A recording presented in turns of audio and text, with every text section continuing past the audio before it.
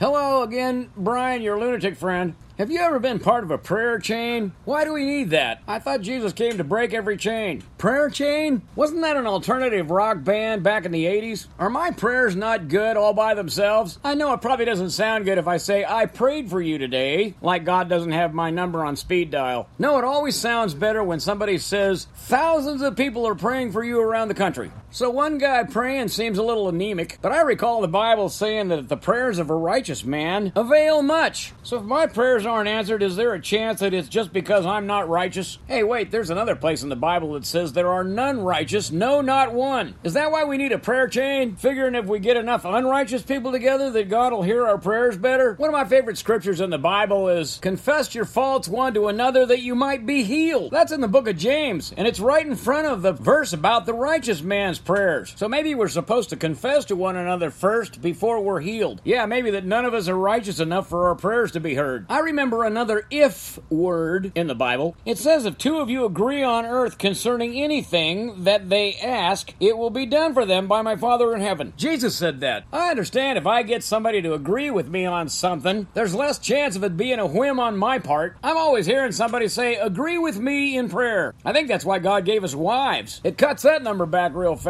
And when you pray, do not keep on babbling like the pagans, for they think that they will be heard because of their many words. It's not the words God's looking for, though. I think it's vigilance. It says in Ephesians, pray in the Spirit on all occasions, with this in mind. Be alert and always keep on praying. I saw a plaque the other day that said, prayer is less about changing things and more about changing you. Wow, there's a nutshell sermon right there.